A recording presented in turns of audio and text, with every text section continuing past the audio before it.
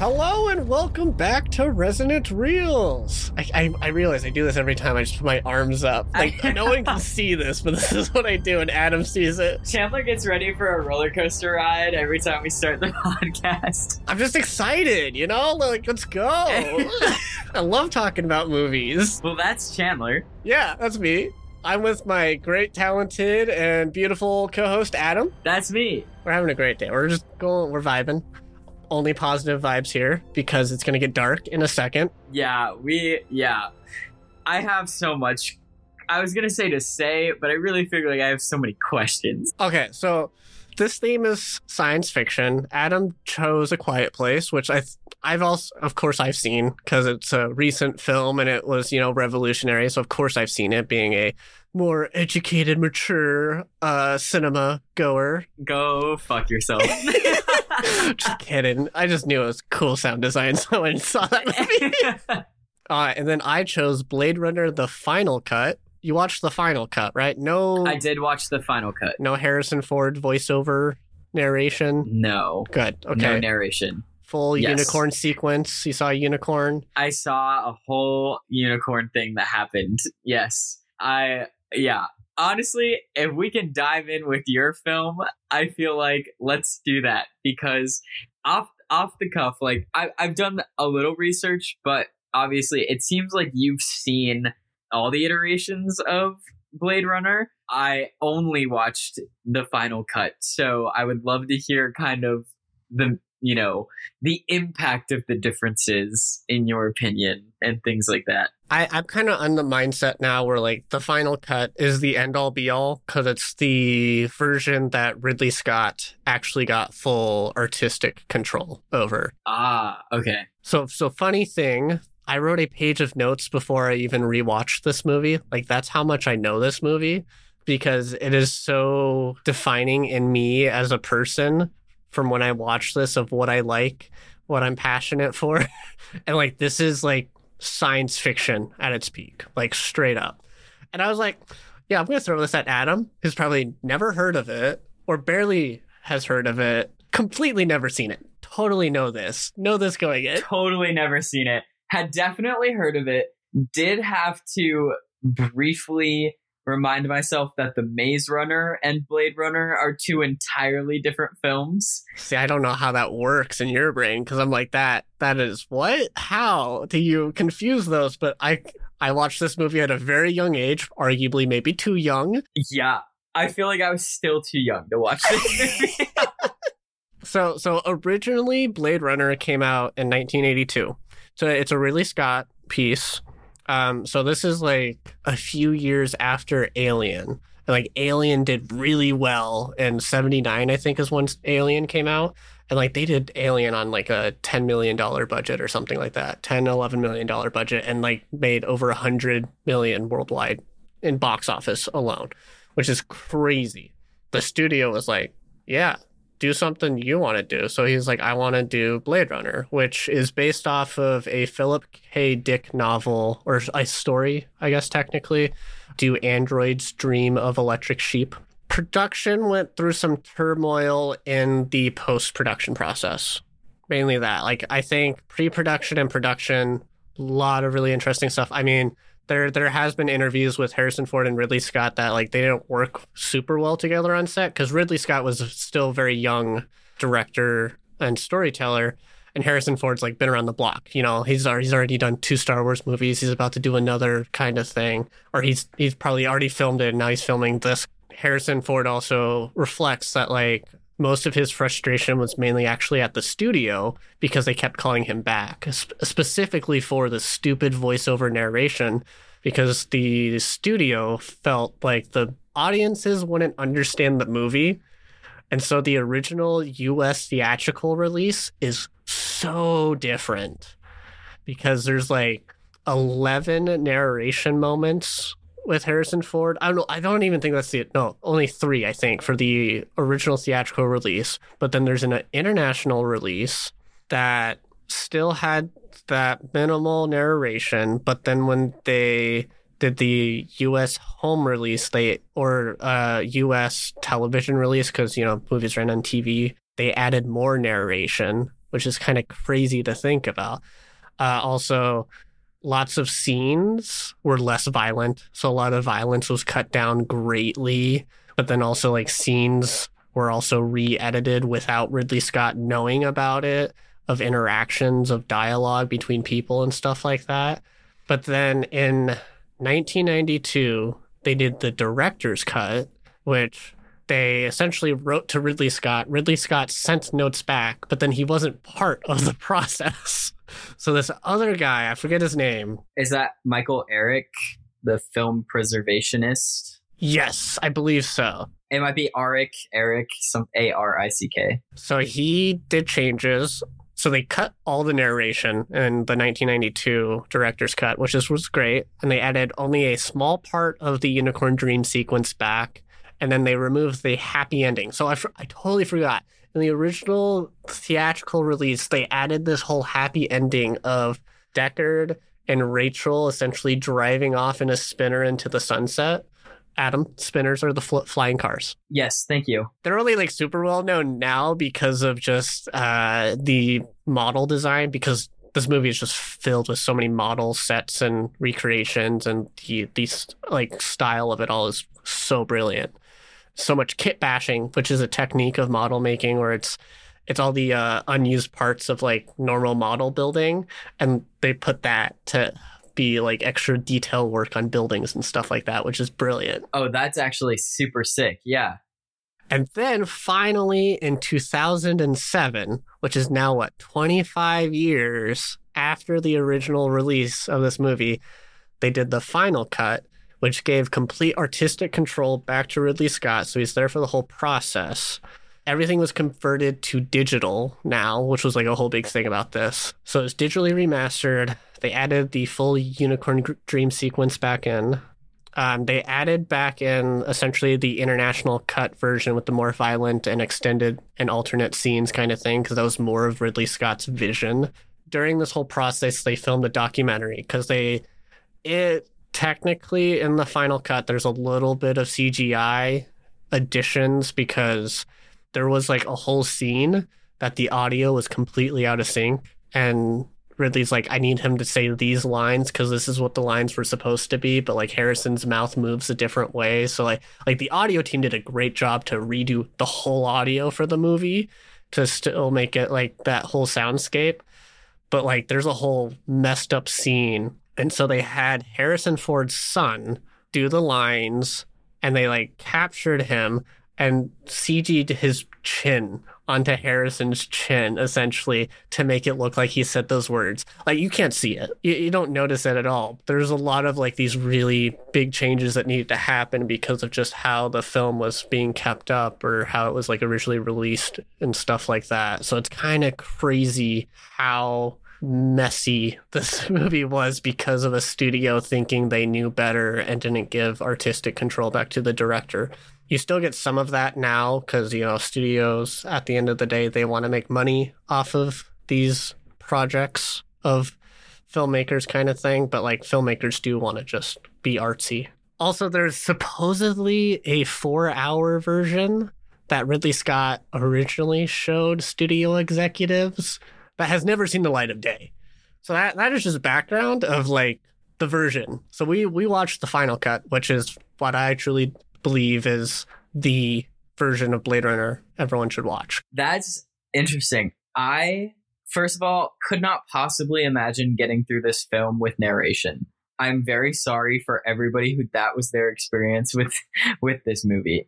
That actually kind of blows my mind that was the choice that got made. So I guess my question is, having watched both, because you said that the 1992, the director's cut that came out, like, scrapped the happy ending, quote unquote, which was just Deckard and Rachel driving off together. Yeah, so it's like a continuation of like that last scene that you saw in the final cut where he picks up that unicorn origami from Gaff, which we assume is from Gaff. There's another shot where they're driving towards a sunset. So it's just like this bright light. It kind of instills like they're happily getting away instead of the ambiguity that was originally intended. So they gave it a full grease flying car into the sunset ending.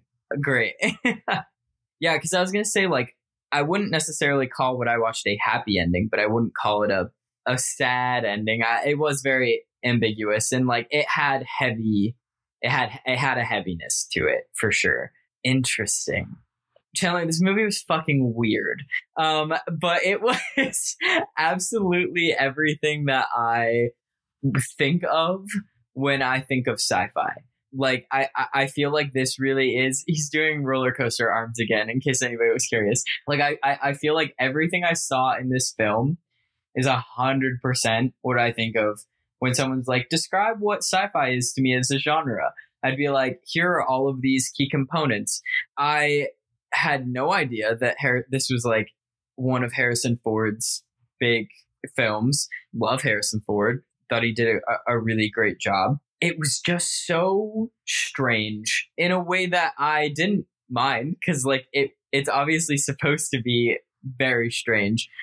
There was a lot of interesting commentary, I will say, that is sprinkled in throughout the dialogue on just like certain, it feels weird to say political topics, but I guess like that could be a phrase, I guess. There's a lot of themes being dealt with and a lot of symbolism, right? Especially religious symbolism. There's a lot of that. One of the things that stood out to me the most was in the kind of final fight between Roy and Deckard, and Roy takes the nail spikes and puts them directly through the palms of his hands.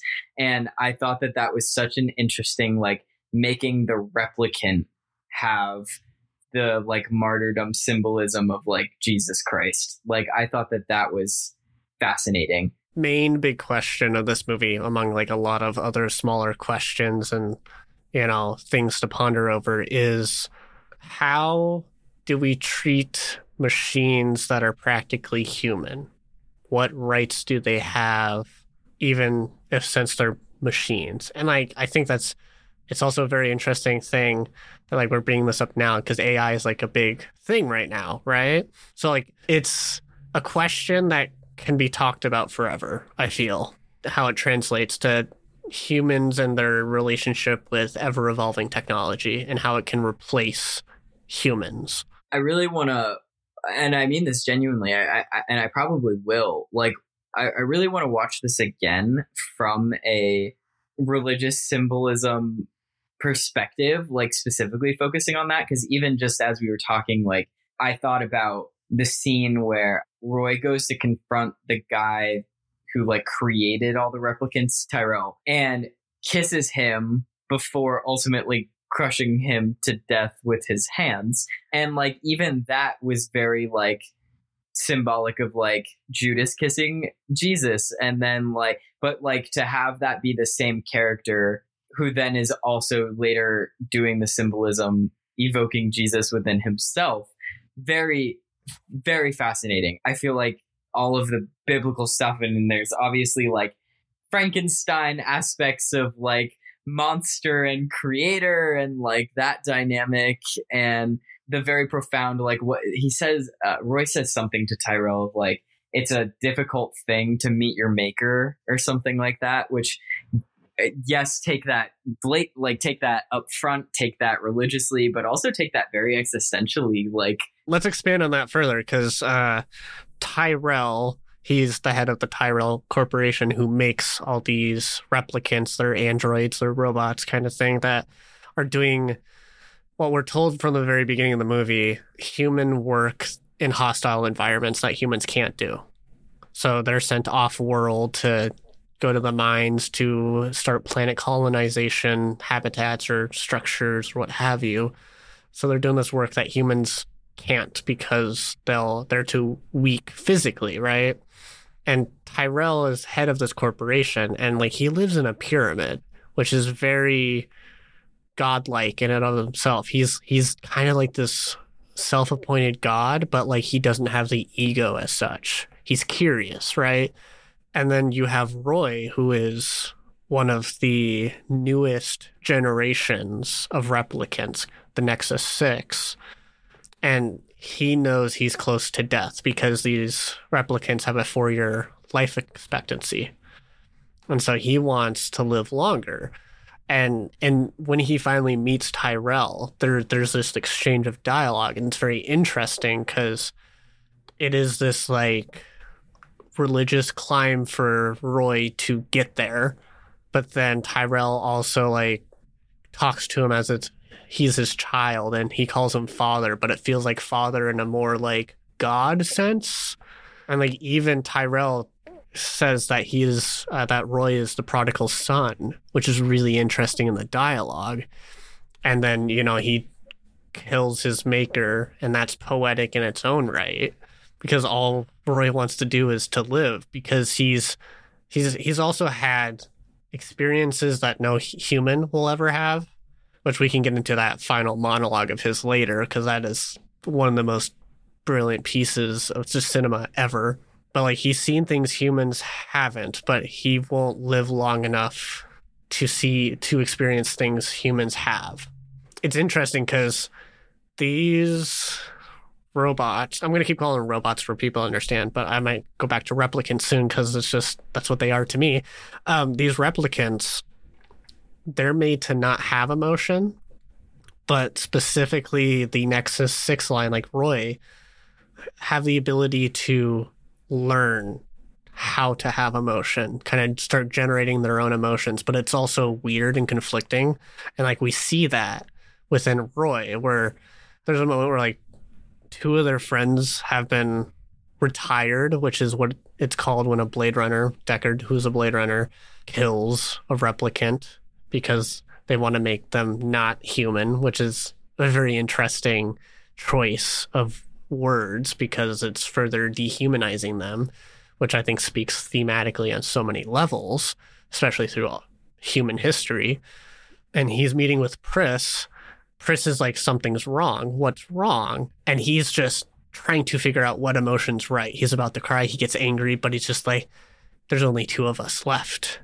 And it's just like you're seeing these two replicants trying to have emotions, but not knowing what emotion's the right emotion. And that's human nature right there, kind of like generating, which is very, very unique and interesting. Well, I even felt like the intimacy between Roy and Pris was super strange because it still held that. It was like they learned about that emotion and are trying to express that emotion, but it was like really weirdly inappropriately timed, or like there was like a bodily awkwardness to the physicality of the kiss, or like whatever, anytime it happened.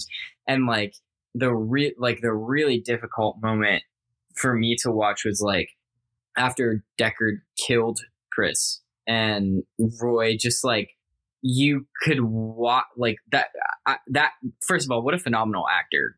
He, like, you watch him have the journey of like, I know what to feel right now and I'm feeling it, but I can't. Like it was so powerful. And then to just resolve to taking her blood, because even though they're robot replicant, they bleed, like they have blood, and he just takes it and like makes a line starting like right under his nose and like down to his chin, over his lips, which was also very like evoked a lot of like tribal sort of imagery as well, just with the different face markings and things that the replicants wind up adopting kind of throughout the film as well. But like that was his solution to like try to figure out how he was feeling, was heartbreaking. And like you wind up, because like in the beginning of the movie, you know, when we see Roy, whatever, I was like, okay, this is the bad guy, noted. And then like the movie keeps going on and I'm like, you are the antagonist, but I do not think that you are the bad guy. Like is how I start to wind up. I'm like, you are the roadblock for our Harrison Ford character, but you are not like you're not a bad guy. Like he even his character even says in that final fight sequence, or no, is it with, maybe I think it's when he's with Tyrell that he's like, I've done I've done bad things. Like I've done bad things. And even that moment was almost like when you go to confession at church and it's like confessing to his quote unquote father, like this godly father, the things that he has done wrong. And the response is like, we all do bad things. Like we all make mistakes. And I was like, fascinating. But like Tyrell like goes further where he's like, it's okay, we've all done that, but you've also done great things, because he knows yes how great these machines he's created are, kind of thing. And it's just this weird power play in a sense of being this essentially religious metaphor of this godlike figure.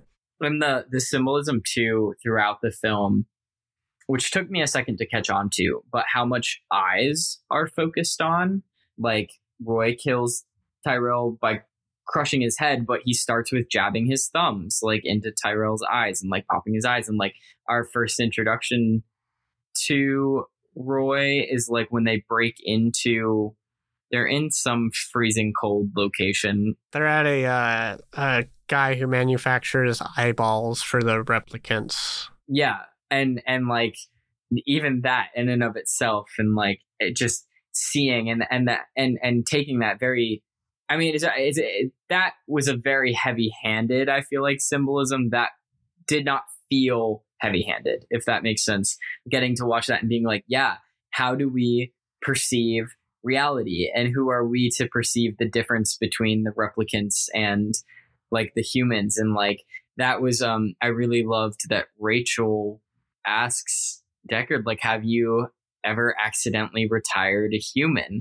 And like the fact that she even chose the words like retired a human directly shows like what it's murder. Like you're murdering replicants, you're murdering humans, but sure, have you ever retired a human? And to know that in that moment that you find out, a few moments later, but that like she doesn't realize that she's a replicant when she asks that, I think was also very profound. Of like, okay, a replicant that thinks they're human still choosing to use the word retire when talking about other humans.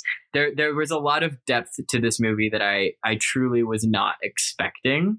And it was just coated in production value weirdness in the best possible way. Like the production value of this, the production design of this film is phenomenal in my opinion. I feel like this is not a movie that I can just watch once and like happily go on with my life. Like I feel like I absolutely want to watch it at least one more time, if not more, to kind of really grasp all of the layers to it. To expand more on the symbolism of eyes, perfectly what you said, but furthermore, eyes are also played around of this window into the soul. Like that's a big kind of thing that plays off, because they do a void cops test is what it's called, which is how they determine if someone's a replicant or not, because they can quite easily be among us. They're also outlawed on Earth. They're not allowed to be on Earth, and it's a crime, so that's why they have these Blade Runners to retire them. So they use this test, which is essentially like they zoom in on the eye and they look for emotional responses within the eye. And so there's a lot of this imagery of how the eye is a doorway into one's soul.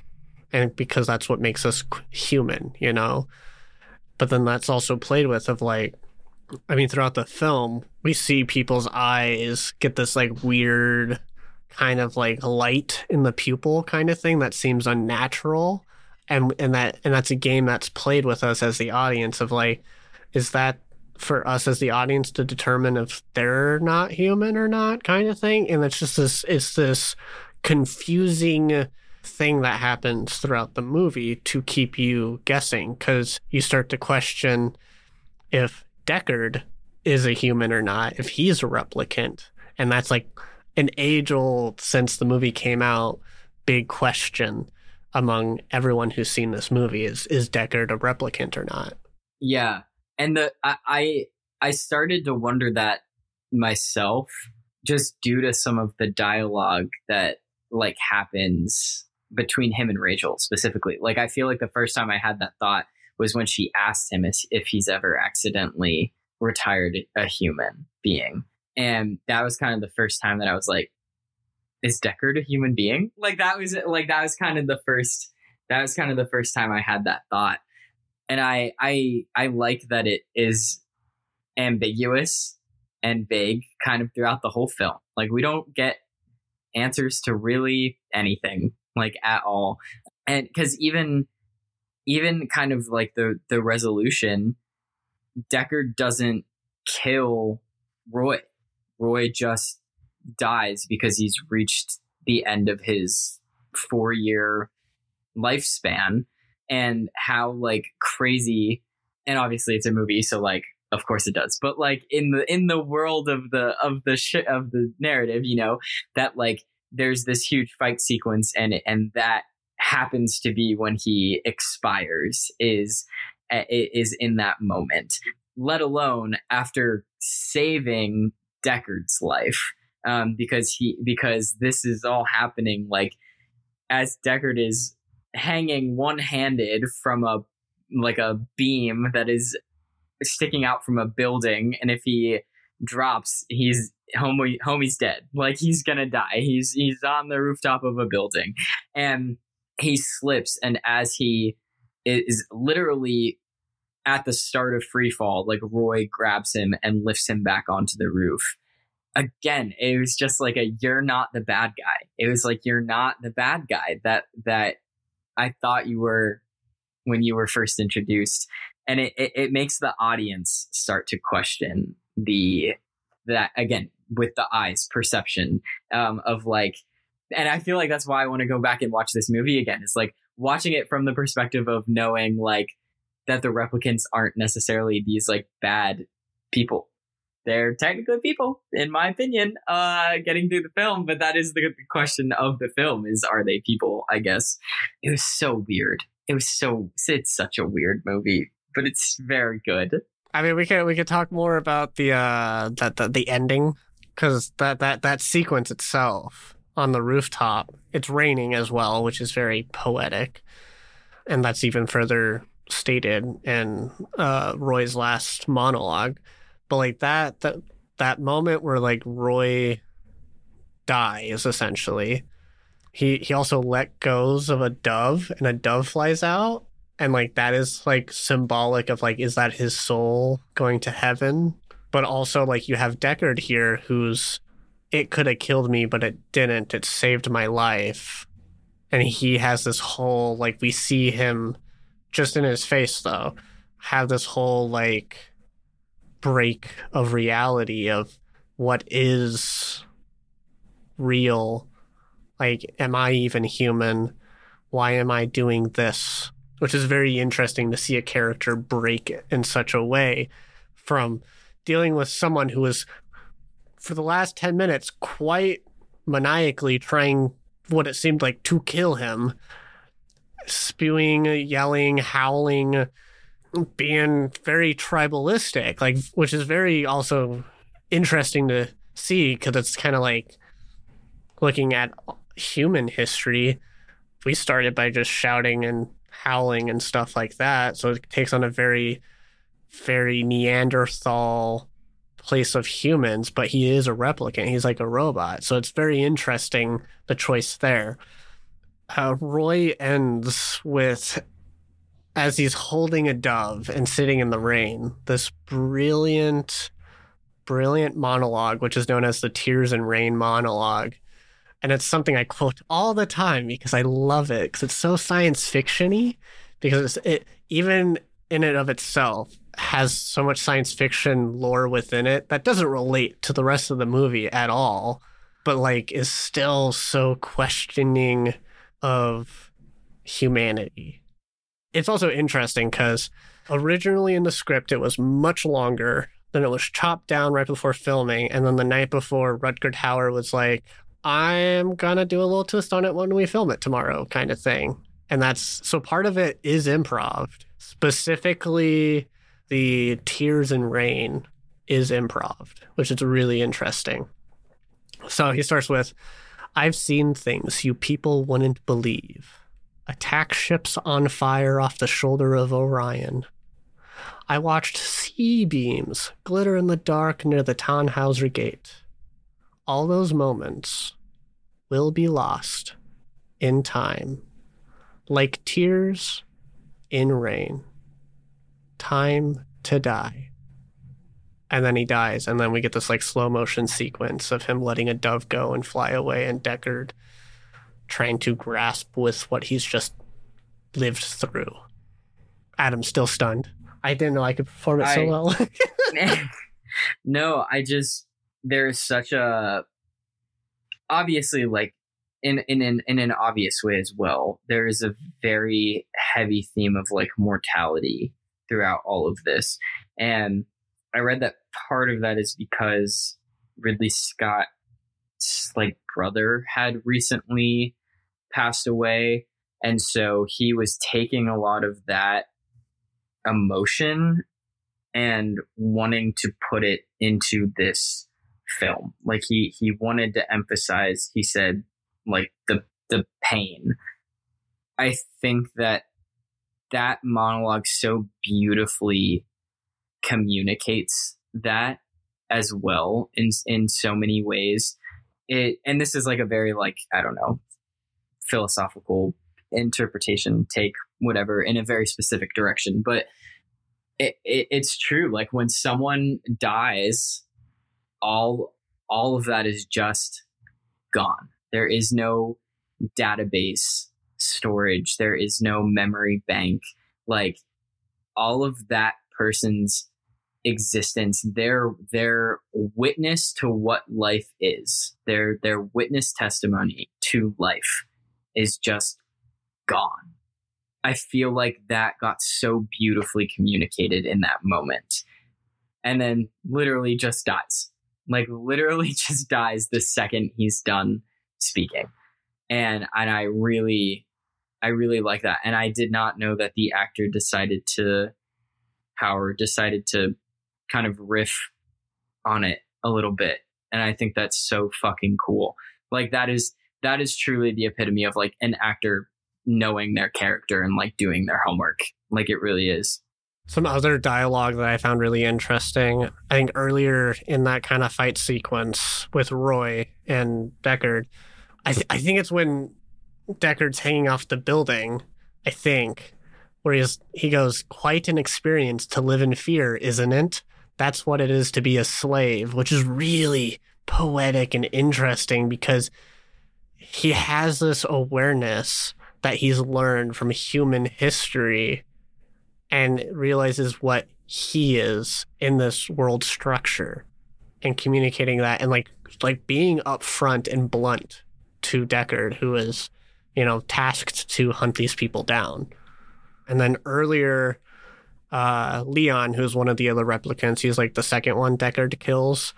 He's got a couple one-liners when he's fighting Deckard, and he's like being tossed around because he's like he's a loader replicant. So like he's made to lift literal tons of weight, which is kind of insane to see him fighting this person who's supposed to be human and tossing him around. And he goes with dialogue of painful to live in fear, wake up, time to die kind of thing. And that's just very interesting that like these replicants have this connection because they all escaped together. But it's really interesting that they also all have this connection of how they now realize their perception of the world around them and how they fit in it. I think that one of the other things that kind of ties into everything we've been saying too is that Rachel had human memories implanted that she fully believed were her own human memories of her mom and like her childhood and like her growing up and things. And like that just further pushed the question, at what point, if we're considering them to be not human, like at what point then are they human? Like if they're feeling and they believe that these are their memories and they, in Rachel's case, have an emotional response to said memories and things, like at what point then do you categorize that as that is now a human being? Which I think was added to the ambiguity of the ending of like when Gaff says, he reminds Deckard, like, Rachel's not, she's not going to survive. Like, she's not going to live. But then he tags on and he's like, but then again, who does? And it's like, these replicants are made to live for 4 years, but they're alive. They are living for 4 years. And we're all alive for, I don't know, 90 years if it's a good one, on average, whatever, somewhere around there. And it just, in the same way that they're alive for 4 years, we're alive for 90. We just happen to be lucky enough to have a little bit more time, but we don't get unlimited time either. Like, we don't get to go to our creator and get more time. Like, we are all Roy at the end of the day, like wanting more and not being able to get that. And we will die. Well, I feel like we've talked a lot, but like, of course, there's still so much more we could talk about with this movie. In order not to make this a super, super, super long episode, because we still have a whole other movie to talk about, if you guys want to hear more of us chatting about Blade Runner or other things like that, maybe we have like a fun episode where we just dive in more on stuff we've already watched. Let us know. It's an idea. Answer specific questions, can go on tangents. Yeah. I mean, I've also had the idea of like, oh, maybe we try and like incorporate like a live stream or something like once every now and then. Oh, that'd be cool. Hell yeah. Let us know if you guys think that's a good idea. But anyways, let's move on to A Quiet Place, which was Adam's choice. It was my choice. So much this, and again, I stated this in episode 1, like, I feel like I have a very niche set of movies that I enjoy as a human, and sometimes I don't break out of that. So sci-fi is another one of those things for me where I like I've seen Star Wars, I've seen Star Trek, but outside of those very staple sci-fi things, I have not delved into a whole lot. However, I am a firm believer that A Quiet Place qualifies as a sci-fi film. Chandler begrudgingly agrees with me. And so I picked A Quiet Place mostly for that reason, but also I wanted a chance to be able to talk about how much this film influenced me as a sound designer, and the idea of the absence of sound being just as powerful of a choice as having like a score. Like I said, I don't love horror / psychological thrillers, which I do believe that this also qualifies in that category of like a psychological thriller. And, one, like a very helpful thing that was said to me one time is like, if you watch a horror movie on mute, it's not scary, because half the time it really is the sound that is like amping you up. It's crafted in such a way that like your heartbeat starts to increase a little bit. You get sweaty, you're kind of on edge, and like you don't even really necessarily realize that that's happening, and then boom, jump scare, or like boom, really loud sound effect, and that is just actually like a door creaking, and it's the false scare that gets everybody in the audience to go, ah. I feel like this movie does the exact same thing, but just in reverse, which is so fucking cool. I also had no idea in all of the previews until I saw it that there were like alien creatures involved. Like, you can tell from the previews that there's like something scary, right? I assumed it was going to be like some sort of invisible force type thing. Zero idea I was about to see these ugly alien creature things and be able to be destroyed with like shotguns. That was cool. But I don't necessarily, I can't go into this movie being like, it's so profound for all of these themes that it has, like, like Blade Runner. But I think it is a cool take on how to just do a genre of a movie that keeps it unique and fresh, and it's not just like a formula that we see kind of repeated and regurgitated. And I loved the inclusiveness of like speaking in sign language in this film was something that we don't see really like at all, unless the movie specifically centers around somebody who's deaf or hearing impaired. And even though that is like included in this movie, it is not the main focus or narrative of this movie. And so like, I thought that that was a really cool thing to kind of involve as well. So Chandler, why I said, you know, you begrudgingly agree with me that this qualifies as sci-fi. I know you have a lot of thoughts about John Krasinski specifically that you've hinted at. I have this weird love-hate relationship with John Krasinski, which I can dive into in a sec. But like, to me, yes, you can have the tiny, tiny little footnote that it's science fiction because these are alien creatures that have landed to Earth. I will give it that. But to me, it's very much a creature feature, like horror creature feature to me. But it's a very interesting, different take. It's not like this big bad monster kind of thing that you got to try and figure out how to kill. It's like, you know, you're trying to actually survive it because it's the verge of the end of the human race, essentially, because noise attracts these creatures and kills you, which is very interesting. Like, I bet it's been done before, but I think this is like one of the mainstream ones that have been successful in American cinema because of the approach to sound design alone. Like, I will give credit where credit's due. To be like, I want to record the audio on set as we're filming, so the crew has to be as quiet as possible. That takes guts. Like, bravo to all of you to like deal with that, because a film crew is a lot of people, and having that many people be quiet kind of thing, because most Hollywood films, they record dialogue later in ADR to be dubbed over anyways to work better in the sound mix, because dialogue is like needs to be the forefront of movies kind of thing, even though that's a big debate right now in the sound design community, because a lot of directors, big example is Christopher Nolan, wants to make dialogue more muddy and realistic in movies, so it just makes arguably a bad sonic mix. But that's a whole sound design shift right now in the industry that is generating a lot of controversy and discussion, which is really interesting. But yeah, no, like this movie really plays around with sound and how we as the audience hear, because not only do we like have the ability to hear what they hear, we also do take on the perspective of the deaf girl where she doesn't hear at all.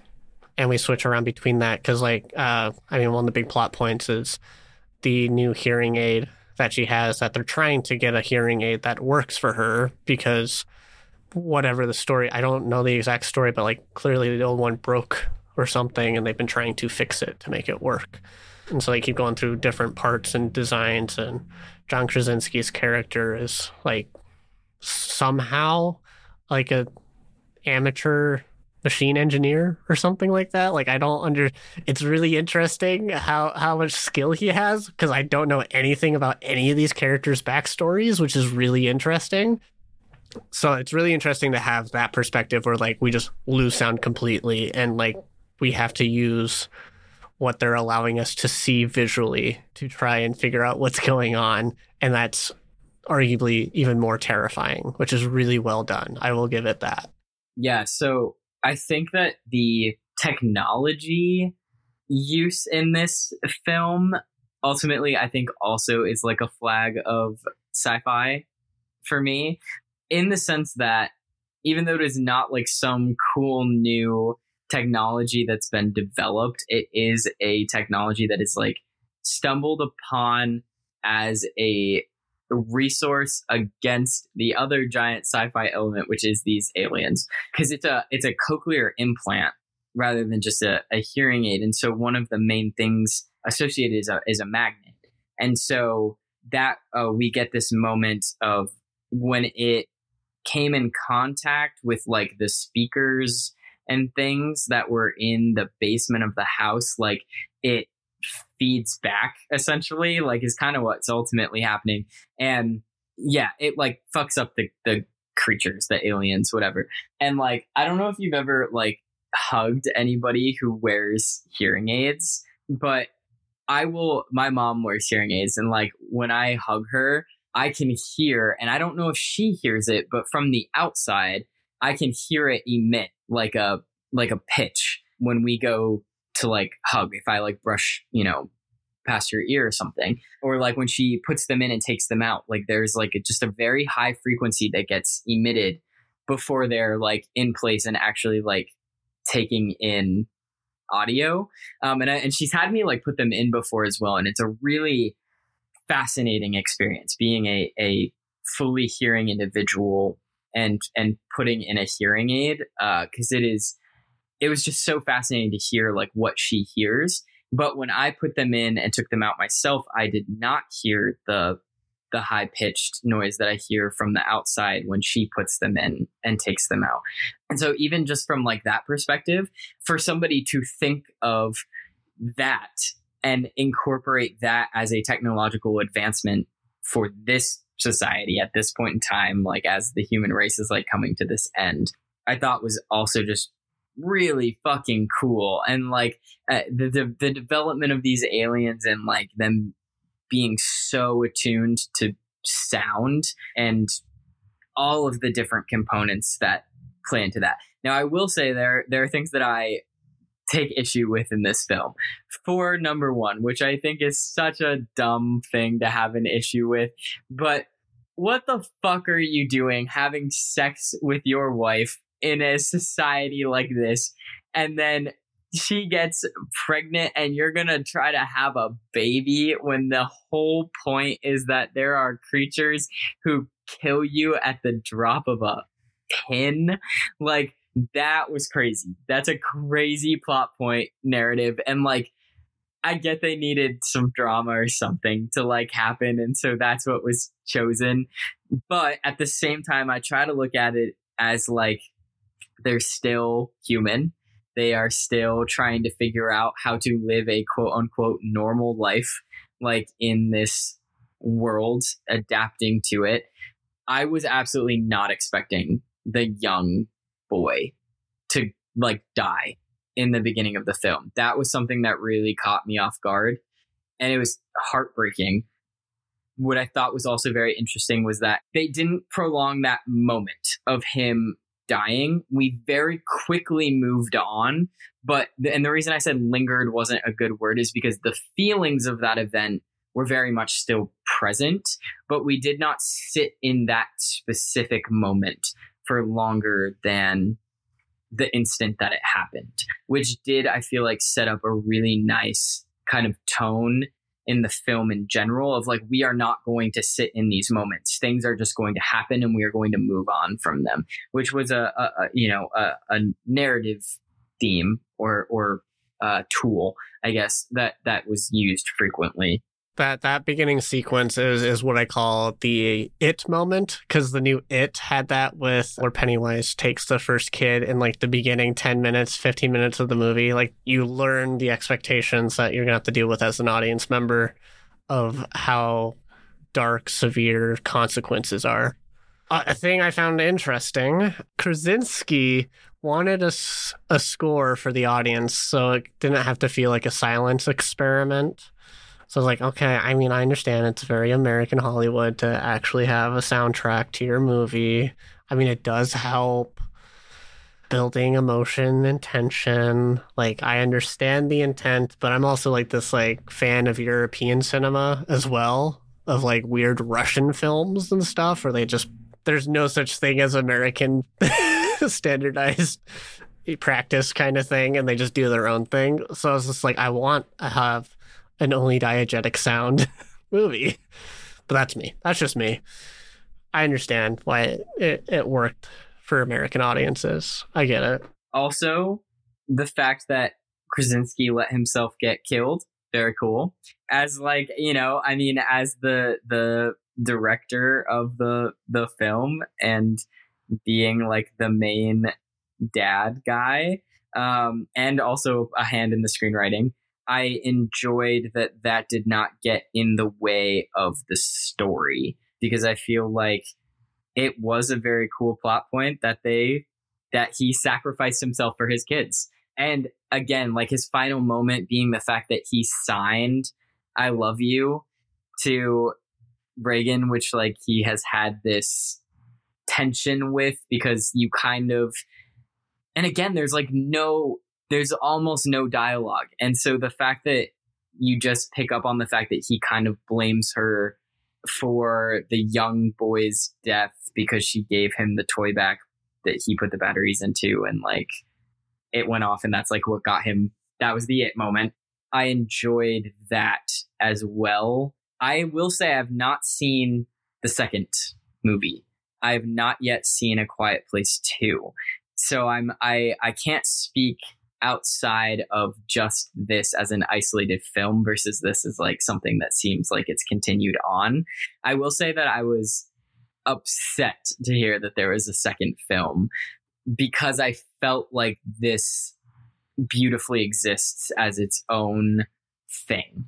Again, I can't speak to it because I haven't seen it, but it outwardly, like looking at it, kind of just felt like a situation of they saw that this movie did really well and they wanted to continue profiting off of like this as like a franchise. And next thing we knew, we had A Quiet Place 2.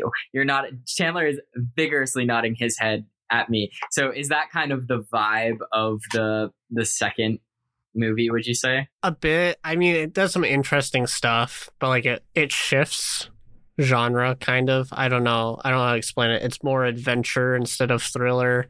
There's less focus on like the same atmosphere that they created in the first movie, because there's different goals and tensions for the story. So it feels like it definitely got to what I think what happened to another horror film in the past. The Descent is this like great horror film on its own, but then they made The Descent Part 2, and then it was just like, no, I like the weirdness that the first one had as a standalone movie, and this one and A Quiet Place feel like they kind of did that. But don't worry, Adam.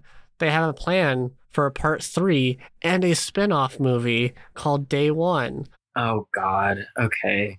Is Day One going to be like day one of these creatures descending onto the planet? Is that the idea? Yes, but not with these characters in this trilogy that they're focusing on, because part 2 actually starts with Day One with this family. And then it does essentially what the first movie did, where they started in the past and then went back to the present. But they decided to show Day One, which was like actually a really cool starting sequence of the movie. I will give part 2 that. That was really cool to see that.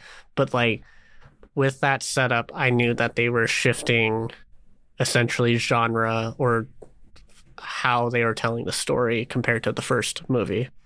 So that was disappointing to me, because I like staying with this really interesting soundscape. I'm interested if Day One will be more sci-fi than, because just by nature, if that's the story that they're going to tell, is the descent of these creatures.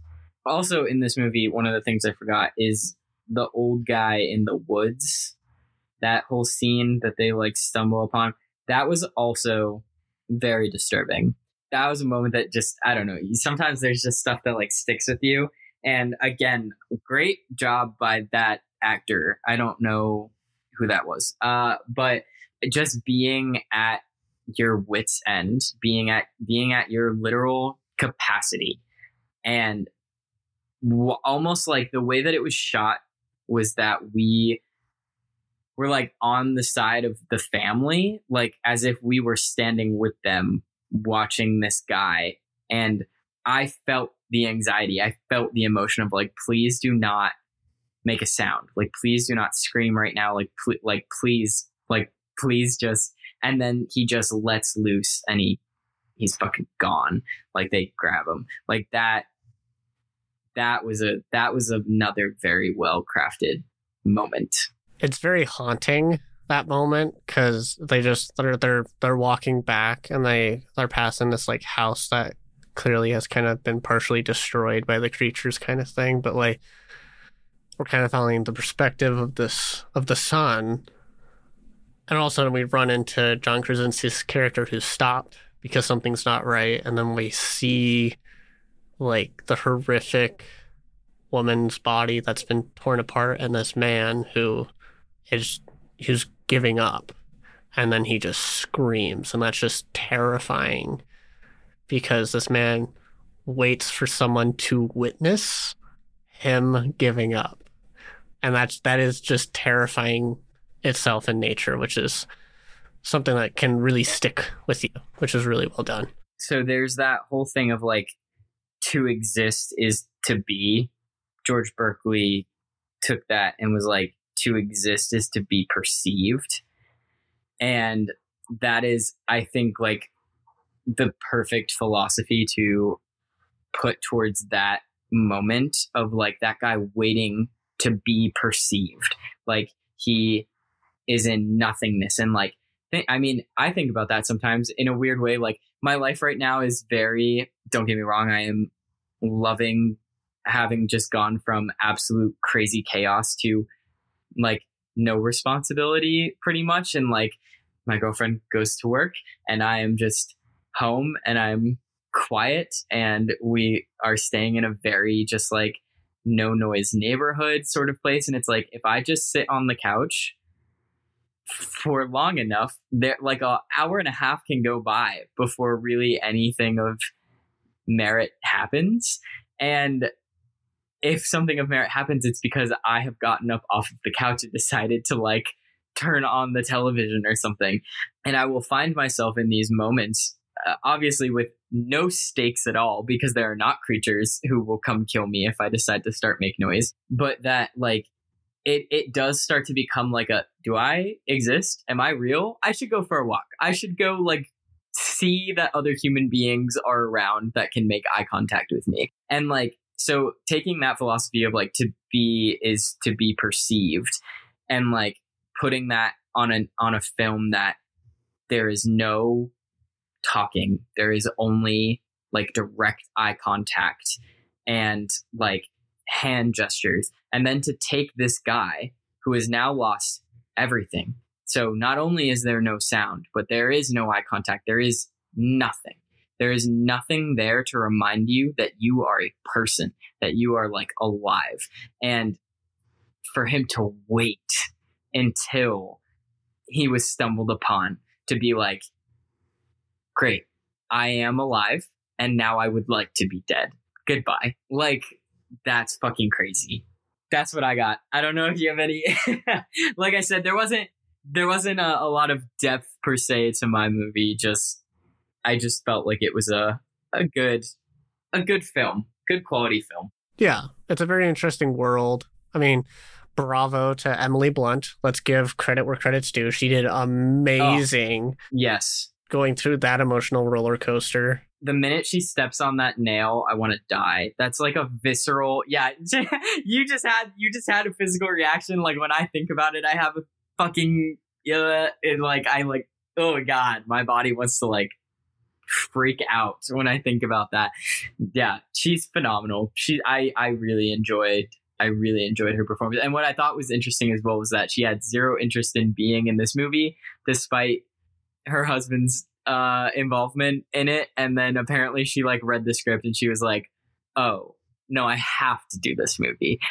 So like went from, I really don't care, have fun with your little project, and then like read the script and was like, JK, can I actually be a part of your little project? I thought was very funny.